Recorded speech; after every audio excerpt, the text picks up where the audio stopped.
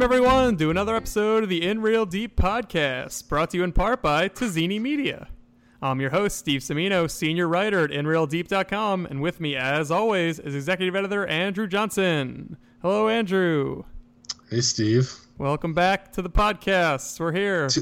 Two in a row. Nice little gap in between, but still in a row. That still applies, I think. Yeah. One more, it's a streak, I think, officially. Well, I'm glad we're together. And though you might assume, though if you looked at the name of the podcast, you wouldn't necessarily assume this, but you might think that in the summer 2017 movie season, we're going to be chatting about Dunkirk or Planet of the Apes or some other hot release that came out. But no. We could do that. No. We're not. Why would that be crazy? Why would we do that? We are going to talk about a much more fun topic. We're going to talk about two movies from 2016 that we think sort of fill this gap that you don't see these days, which is a bad movie that's sort of good / a good movie that's pretty bad. And to us, we've been talking about, you and I have been talking about these movies. I remember I saw them last year, and I remember saying, Andrew, you got to see these because there's going to be so much we can talk about. There's just a cornucopia of options of things to discuss. Yeah, and they both popped up on HBO like within the last few months. I think they're both still on there. So if you got the HBO, you're watching the Game of Thrones, you're like, I need to get more out of my HBO Now subscription, then you got these two movies. Got these two, and if you don't know, again, if you didn't look at the title of the episode, it's Sully and the Accountants. So if you haven't seen them, pause your podcast, go watch Sully, go watch The Accountant. It'll take about 4.5 hours, maybe a little less. Well, no, Sully will take you like 12 minutes. And... I guess it is like 93 minutes, isn't it? Yeah. And then The Accountant's like a normal length. You know, okay, so the other link between these movies, besides the fact they came out in fall of 2016 and they're both on HBO now, is that they're, I think what you're hitting on is that they're, neither of them are like remakes or comic book movies or like family movies. They're like adult movies that just like, you know, aren't like that good, but they're also kind of interesting. Well, the people of IMDb would apparently disagree with you on The Accountant not being good.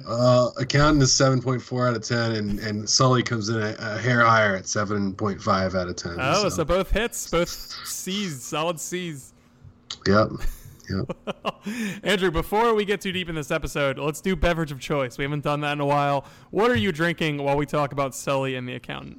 I mean, I guess I must be thinking of you right now because I'm drinking a Sierra Nevada and I'm wearing my shirt that I purchased when I went to California a couple years ago and went to the Warner Brothers studio lot.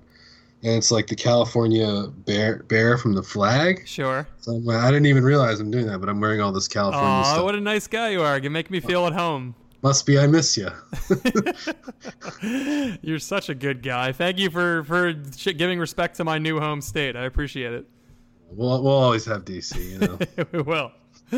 Well, I have a slightly different drink. I have a Dale's Pale Ale, which is apropos because I'm actually going to Denver the day after I record this. So I must have known that as well when I bought this. Yeah, we're just gravitating towards... We're just lazy and we're just buying things that are easy to get. This is what's in the fridge. Yeah. Dale's like, you know, you get a 12-pack for like $18. It's a good deal. So. Yeah, it was purely a price purchase. So, but it's delicious. So no regrets over here. It is. Nor here. That's good. All right, so let's get into this. I want to talk about Sully first because I think I saw Sully is the story of Chesley Sully Sullenberger, the pilot Chesley. I said Chesley, yeah. No, I know. I'm just saying it's a weird name. People remember him. So he's got a weird name. It's not Chelsea. Very weird. That's why he goes by Sully because Chesley isn't really work. I think even his wife calls him Sully in the movie. So yeah. Laura Linney, right? The most thankless Laura Linney role I feel like you could ever. Yeah, imagine. what a waste of Laura Linney. Oh my God, Laura Linney. I was talking to someone about this recently. So Laura Linney's role in Sully is to call her husband, who just crashed into a river, and ask if he's okay. And then Sully gets really mad at her and basically tells her to cool her jets and like stop bothering him. And it's like, you crashed into a river. Your wife is concerned. What is the issue here? You can't tell her to calm down. She should not calm down. She should be freaked out.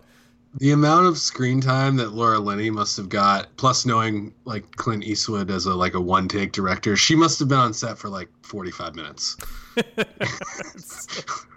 It's so weird. It is such an interesting. I mean, I understand that a 50-year-old-ish actress certainly cannot be turning down roles in Sully and all that, and I hope, I'm sure she was compensated well enough for her role. But I mean, given how good of an actress she is, it was a real letdown to see her just sort of bitching and moaning to Tom Hanks. Yeah. But beyond that, which is something that I did think about whenever I think about Sully, is poor Laura Linney. But I think Sully is a really interesting movie because I think this sort of relates because to me, knowing Clint Eastwood, who's a very old man now, but was a great action star in his day, and since then has been known as a director, but also as a crazy Republican who yelled at the chair one time.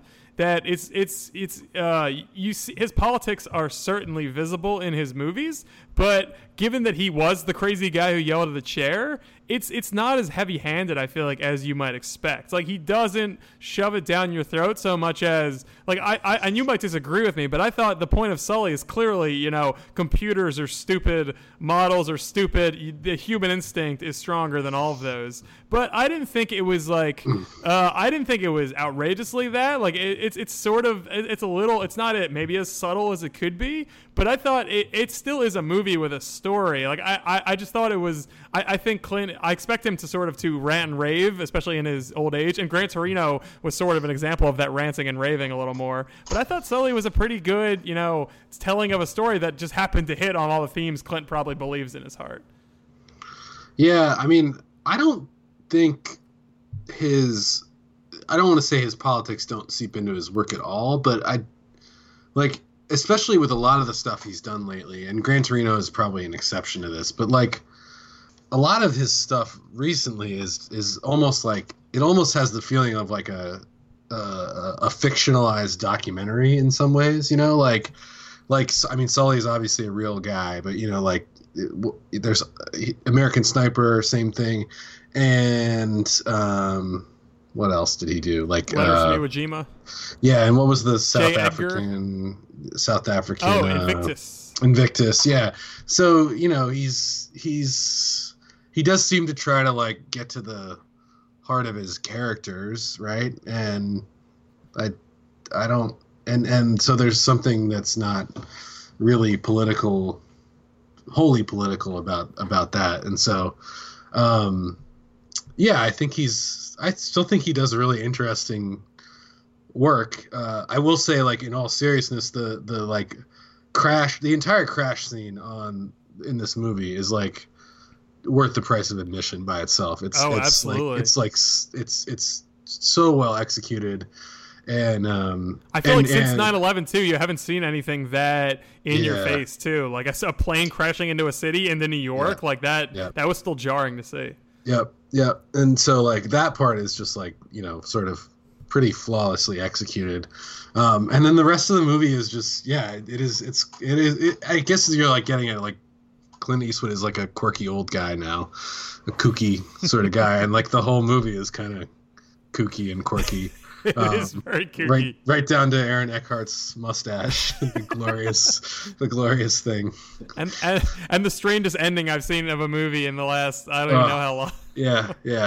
Like this is like if we had rented that movie like from Blockbuster as a VHS, you would have like wondered if like the tape got cut out or something like that. It's so is there abrupt. two? Is it part one and part two? Yeah. If you haven't seen Sully, it literally ends at a very natural place in the story. Like, Sully is sort of vindicated, and they ask Sully and Aaron Eckhart, his co-pilot, what they would have done otherwise, and Aaron Eckhart's character says, I would have landed in July, and there's a big belly laugh from everybody in the room, and then it just fades to black, and that's the end of the movie. I feel like for that ending, he should have just gone full like 80s sitcom, and they should have high-fived, and then it would freeze frame on that. That would have been the way to do it. It might as well. It's like a classier freeze frame, basically. They might well have done that. It would have been way more fun.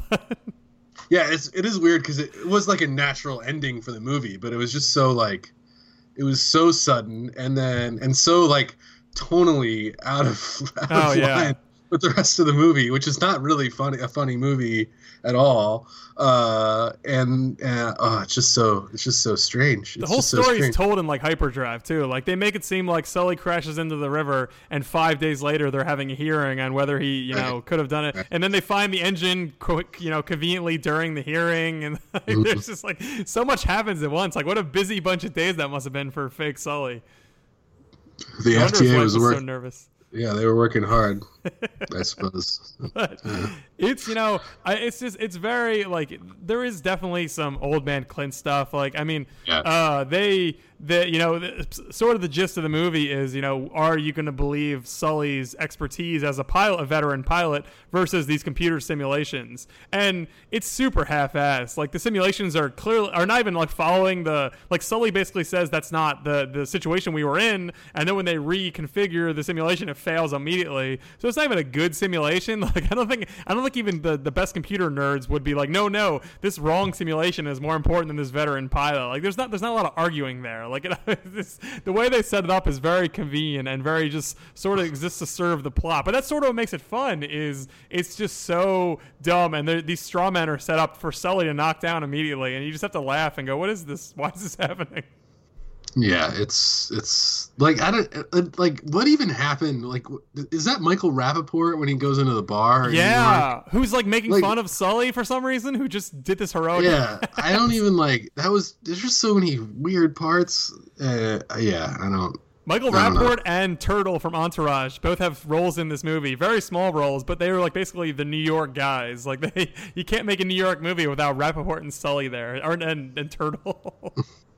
I feel like they just filmed in New York and they were just on the street that day, maybe. I don't know. The two of them. I don't know. It's got a great cast overall, though. Like, it's got like all sorts of random people. Jamie Sheridan, Anna Gunn, Mike O'Malley, Eckhart, Linney, Turtle. Like, there's all sorts of curious people that are... A lot of people on the plane are character actors that you've seen before. The guy who played Jimmy Olsen in the Bryan Singer Superman is on there. Like, it's a cavalcade of very unexpected people where you can go, oh, there's that person. Yeah, I did appreciate seeing Mike O'Malley for an extended period of time. He's really settled into like the gruff administrator type, like who's constantly reprimanding you. Yeah, Guts was a long time ago, I suppose. Oh, that's great! It's so amazing that good for him though for going from Guts to Sully in 25 years. That's not too bad. Yeah. What happened? We don't know what happened to Mo. So no, we don't know what happened to Mo. It turned out better for him than for Mo. So. All right, well, let's talk about The Accountant too, because again, they're very different movies, but they're both. And I think The Accountant is a worse movie, but especially in watching it again, the first time I saw it, I remember laughing at just the whole spectacle of it all, and the second time it was a bit of a slog. What was your take when you rewatched, or when you watched it for the first time here?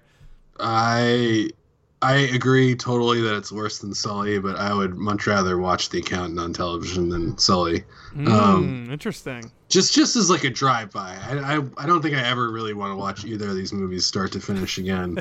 But like The Accountant, I would much more gleefully like just drop in for an action math montage, or the slightly questionable moral decision to have Ben Affleck play an autistic guy, or just anything about the whole movie. It's that's another movie where the tone is hard to really pin down, because we're introduced to Ben Affleck. So Ben Affleck, if you haven't seen it, and you should see it for sure, because it's a very odd attempt to start a franchise in 2016. For sure, or just like, if you've got some free time. Yeah, free time. You have 2 hours of free time. For sure. If you need to see something, like go see Dunkirk to bring it back. If you're listening to the Accountant podcast, you should probably see The Accountant. Yeah, well, that is definitely true. Yeah. If you're listening to the Accountant podcast and you've never seen The Accountant, you have way too much time. Or you really like us, which we appreciate, but still an odd choice. That seems unlikely. Yeah, so he's an autistic, obviously titular accountant, but then also he's sort of an assassin, just sort of an all-around ass kicker. doesn't even really do good. Like the whole beginning of the movie is based on the fact that he's been cooking the books for sort of dictators and warlords throughout the world, and they're trying to catch him or at least figure out what's going on. And then you eventually find out that it's not all bad, but it's not like he's been out there helping people. Like as far as we know up until this point, he's not really a good guy, but he's not really an anti-hero either. He's just sort of a nebulous, accountant, assassin, fighter dude. He's kind of a force of nature, really, in a lot of ways. He's more than he's like a human. I don't know. Like, and then you can't leave out the fact that the movie is just filled with flashbacks to his childhood when his father, who was like in the military, was I guess a kind of a dick to him, and his brother. And this has got to be one of the longest times in a movie where the quote unquote twist has been so plainly obvious, but it takes an hour and a half for it to be revealed. They keep showing his brother in these flashbacks. There's one character that's just sort of farting around with no other relevance with to the no plot. other explanation. So it's obviously that's the brother. It's about the same age. It's so good. That's exact. And also, they don't really. Again, for what I mean about the tone being strange is they don't really. His father sort of has the idea that his son, who is autistic, and the other son, who I believe is not disabled at all, but he sort of has a mindset that they need to take care of themselves. So he pushes them to these insane lengths. But it's not like in other movies where he's pushing them for a purpose or to solve a goal. He's just pushing them for no apparent reason. So it's really just mean more than anything. Obviously, Affleck's life is probably better as the accountant in this movie as it would have been as a regular autistic child who would never learn to fend for himself. But does he need to have his back sort of smashed and destroyed by this giant grown man in Jakarta? Why is that the only solution that anyone has figured out for this? Obviously, that is the case. Yeah, his dad seems like a bad Little League dad or something like that, who just for some reason couldn't sign his son up for Little League, so he tried to make it worse. I guess. It's very strange. I'm glad you brought up Jakarta though, because I'm assuming that this is just a spin-off of the Raid movies in some fashion. I didn't think about that, but sure. When he fights the Raid guy in Accountant 2, we're all gonna be real excited. Yeah, and actually, I remembered right before we started talking that there was a part in Indonesia, because I was reading the IMDb details and it says language English, Indonesian, French, and then I was like, oh yeah. And at this point, I feel like I should share the plot keywords from IMDb for this movie. There are 5 of them. They are as follows: autistic child, autism, accountant, brother-brother relationship, and sniper. I love that in the movie called The Accountant, one of the keywords is accountant. Accountant, yeah. Is there a whole series of accountant movies that it falls into? How often is that keyword used? Yeah, it's a big genre, I think. Yeah, the accountant movies. I believe Jean-Luc Godard made a series of them in the 70s. Well, when they make Accountant 2, they'll add another one to that pile at least. So. Yeah. Are they making Accountant 2? I feel like I read that story. I believe they are making an Accountant 2, yes. I think it did pretty well at the box office. So I would go and see the Accountant 2. Yeah, I got to see where the story goes at this point. I'm sort of locked in, so. Yeah. It's funny too, because this is a great role for Affleck, who has sort of overcome the sort of doofy roles he was obviously saddled with when he was coming up. Or when he was coming up, he was the hot it boy, and then no one bought him as that, and then he was sort of doofy, and and now he's this sort of plays off the fact that he's a big doof, playing a turd accountant autistic guy who just is super straight-laced and boring. That really does work for what I imagine Ben Affleck to be like Batman. No, turd accountant. Yeah, all that's missing is a Red Sox hat. It might as well just be like him at his house, I guess. All right. It's real bad, but also it's another great cast though, I will say. John Bernthal, Gene Smart, John Lithgow, Anna Kendrick. I love John Lithgow's part in this movie. I mean, it was telegraphed the whole way, but I just thought he was tremendously. I'm always happy to see John Lithgow, I guess, and I enjoyed him a great deal. He's looked the same for like 30 years now too. Like from like 45 to whatever he is now, late 60s, early 70s. He looks great. It looks like he strolled over from the Third Rock from the Sunset, basically. Yeah. It was one thing though that I thought is really like you said, there's a lot of flashbacks in this, and most of them ultimately serve the larger story about the autistic child learning from his father how to fend for himself and then eventually become this super assassin crazy fighter guy. But there's another series of unrelated flashbacks which take a really long time to be resolved and involves Jeffrey Tambor. And I remember, yes. I don't know if you remember this, but there's a flashback in the beginning of the movie where Affleck is talking to Jeffrey Tambor in a prison. And you don't know why they're there. You sort of get a sense of what they're talking about, but it's really sort of opaque and strange. And then there's like 40 minutes. And then they go back and tell you, oh, yeah, by the way, Jeffrey Tambor was a mob informant who they let out, and then he got killed, and that's why Affleck became sort of this force of nature, as you said, because he was so mad about Tambor getting killed. But this, like, there was no like, we didn't need that for one. Like, it was pretty clear that like Affleck didn't need really an impetus for being what he was. Like, you saw his father whip him into shape. Like, you could just assume that he's just a sort of angry guy in general. And then the Tambor thing was just such a strange flashback to insert into the movie. I didn't get that at all. Yeah, there are like 37 different plot lines in this movie. You've got that. You've got J.K. Simmons as the like head of the FBI or whatever, who turns out to be like not good at his job. You've got like the unfulfilled like love story between Affleck and Anna Kendrick in like the RV that's inside a storage unit. That was pretty awesome too, by the way. Where Ben Affleck has a lightsaber that I guess is from Star Wars. Yeah. And what kind? Was it a Monet or whatever? It's some Jackson sort of Pollock. Jackson Pollock. That's right. Sorry. Yeah, like way off there. Way off. But yeah, it's just so again a really strange movie. I would have loved to like understand why everything was edited together the way it was. But like you said though, like we said before we started though, these movies do sort of operate in this place that you don't see often. Like I feel like everything, like you said, is intellectual property, or it's a sequel, or it's something that they know is gonna like neither one. Like Clint obviously sort of has probably carte blanche to make whatever he wants at this point. Yeah, as long as within scale. And the Accountant got made because Affleck is becoming hot again, and Gavin O'Connor, the director, did a couple of movies beforehand that probably gave him a little leeway. But neither one is they're just like they operate in this space that we don't see enough of anymore, of that mediocre, fun, stupid movie. And it does make you sort of wish that there was more like that, more things that were not just straight good and straight bad. Like so many things you see these days are just embarrassingly stupid and obviously out to just print money, or they're great and they're fun, but there's not a lot of middle ground.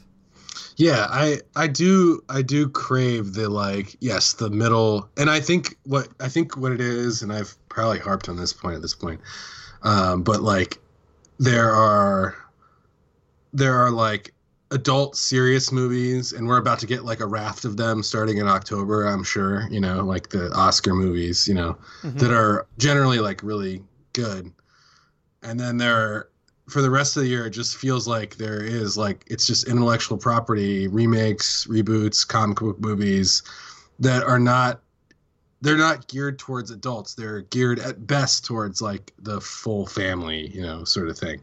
And so, yeah, they don't make movies for people like us anymore, or they make so few of them that the quality is good, but it's just like, yeah, I want more of this schlock, I guess is what I'm saying. Yeah, but I think this year has been interesting, and obviously it's not because of Sully or Accountant; those are from last year. But I was reading, there was a great story on The Ringer about Rotten Tomatoes, and I don't know if you saw this, Andrew, about how I saw it. I really want to read it, but yeah, it's really good. I highly recommend it to people, just because they sort of they sort of make 2 points. Point one is that Rotten Tomatoes drives a lot of or people presume that Rotten Tomatoes drives the industry and box office to a certain extent, which they debunk a little bit, but they also give it a little leeway. But they also say that, this 2017 has sort of upended a lot of beliefs on what you do to make money. Like, there's been tons of huge tent poles that have flopped, like the Transformers movie and Baywatch, things that people thought were going to be good because everyone knows the name, and then stuff like Get Out and Girls Night and The Big Sick. Like, there's been a lot of smaller movies that aren't making a ton of money because they appeal to different demographics or different types of people, or because they're just straight up good. Like, Big Sick was a rom-com, but a really good rom-com, and it cost X couple $1,000,000 and it made 35, 40, and that's a huge hit, and low risk, potentially high reward. And I think it doesn't mean we're going to see more Sullys or we're going to see more accountants, which is good. I don't need to see necessarily more Sullys or accountants. Sounds like we are going to see more accountants, though. That's true. And maybe Sully too. Maybe Sully's going to land another plane. Who knows? Sully too. It's just him yelling at Laura Linney for an hour and a half. It becomes just a sad story of like domestic violence in Get the off home. my back, woman! Yeah. We're going to lose the plot of land, Sully. We need to keep the plot of land. Yeah.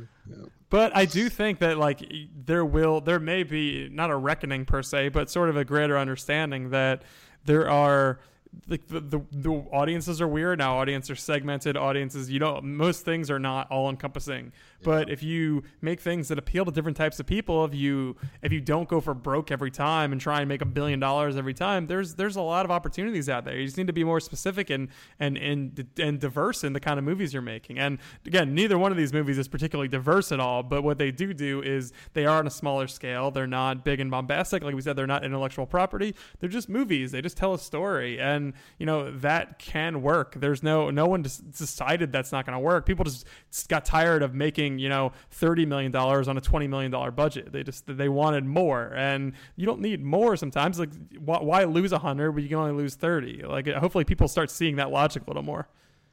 Yeah, and I guess the other thing that to pull way out, and do the sort of global view. The other thing I kind of wonder is like, this has not been a great financial year generally for the movie industry. I wonder how much this is going to, and we've talked about, what even constitutes a movie anymore in the age of Netflix, but I do wonder if I have nothing to back this up other than idle speculation, but like, do teenagers even care about going to the movies anymore?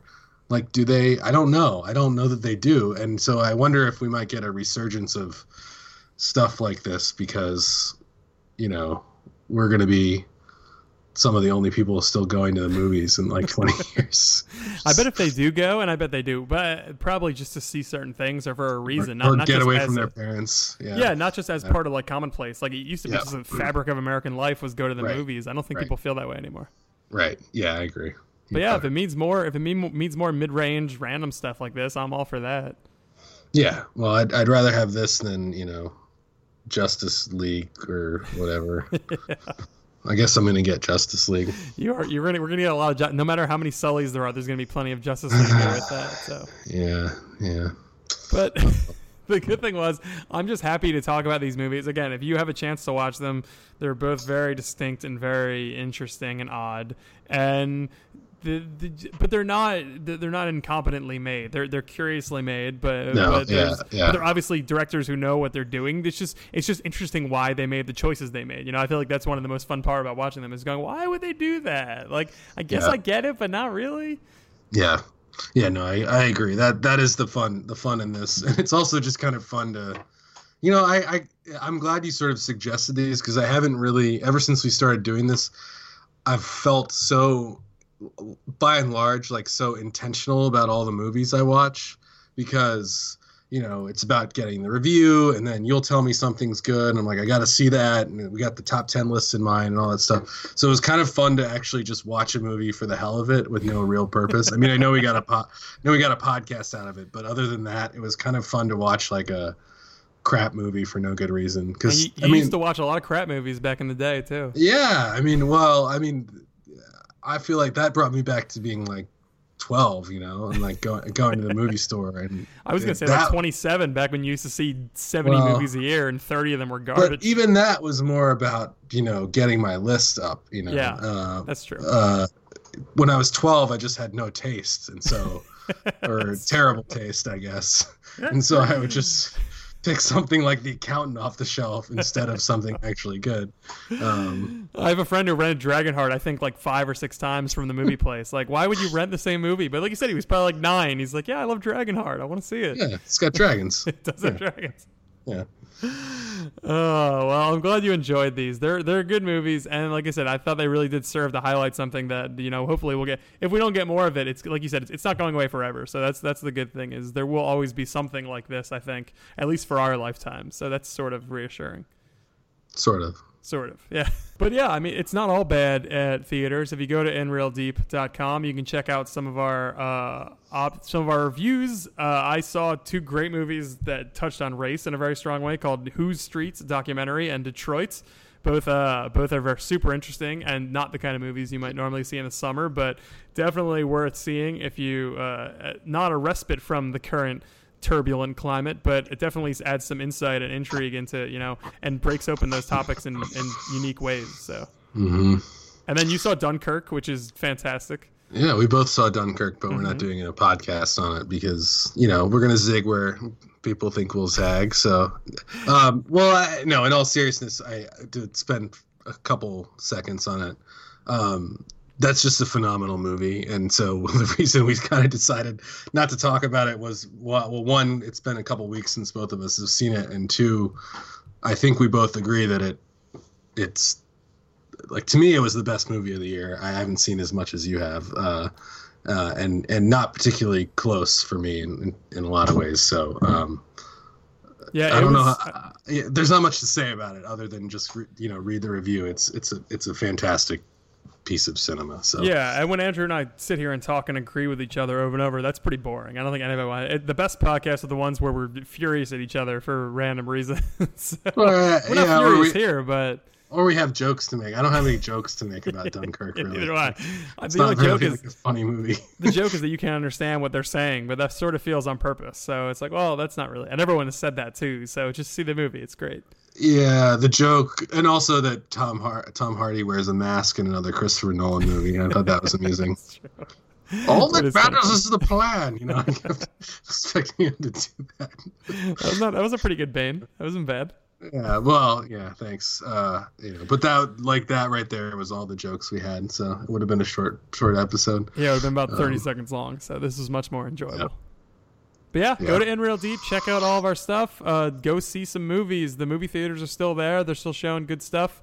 Like Andrew said, we're coming into the doldrums of the summer season at this point, but then we're going to start getting into some Oscar movies. I know I'm seeing a lot of good trailers for some interesting things, and as always, InReal Deep will be here all year to provide you the best in movie criticism and random nerd rambling. So that's what we do best. Exactly, yeah.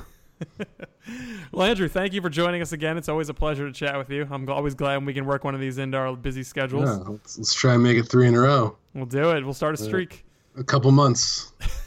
Talk to you in a couple months. All right, everyone. Thank you so much for listening, and we'll be seeing you further on up the road. Adios.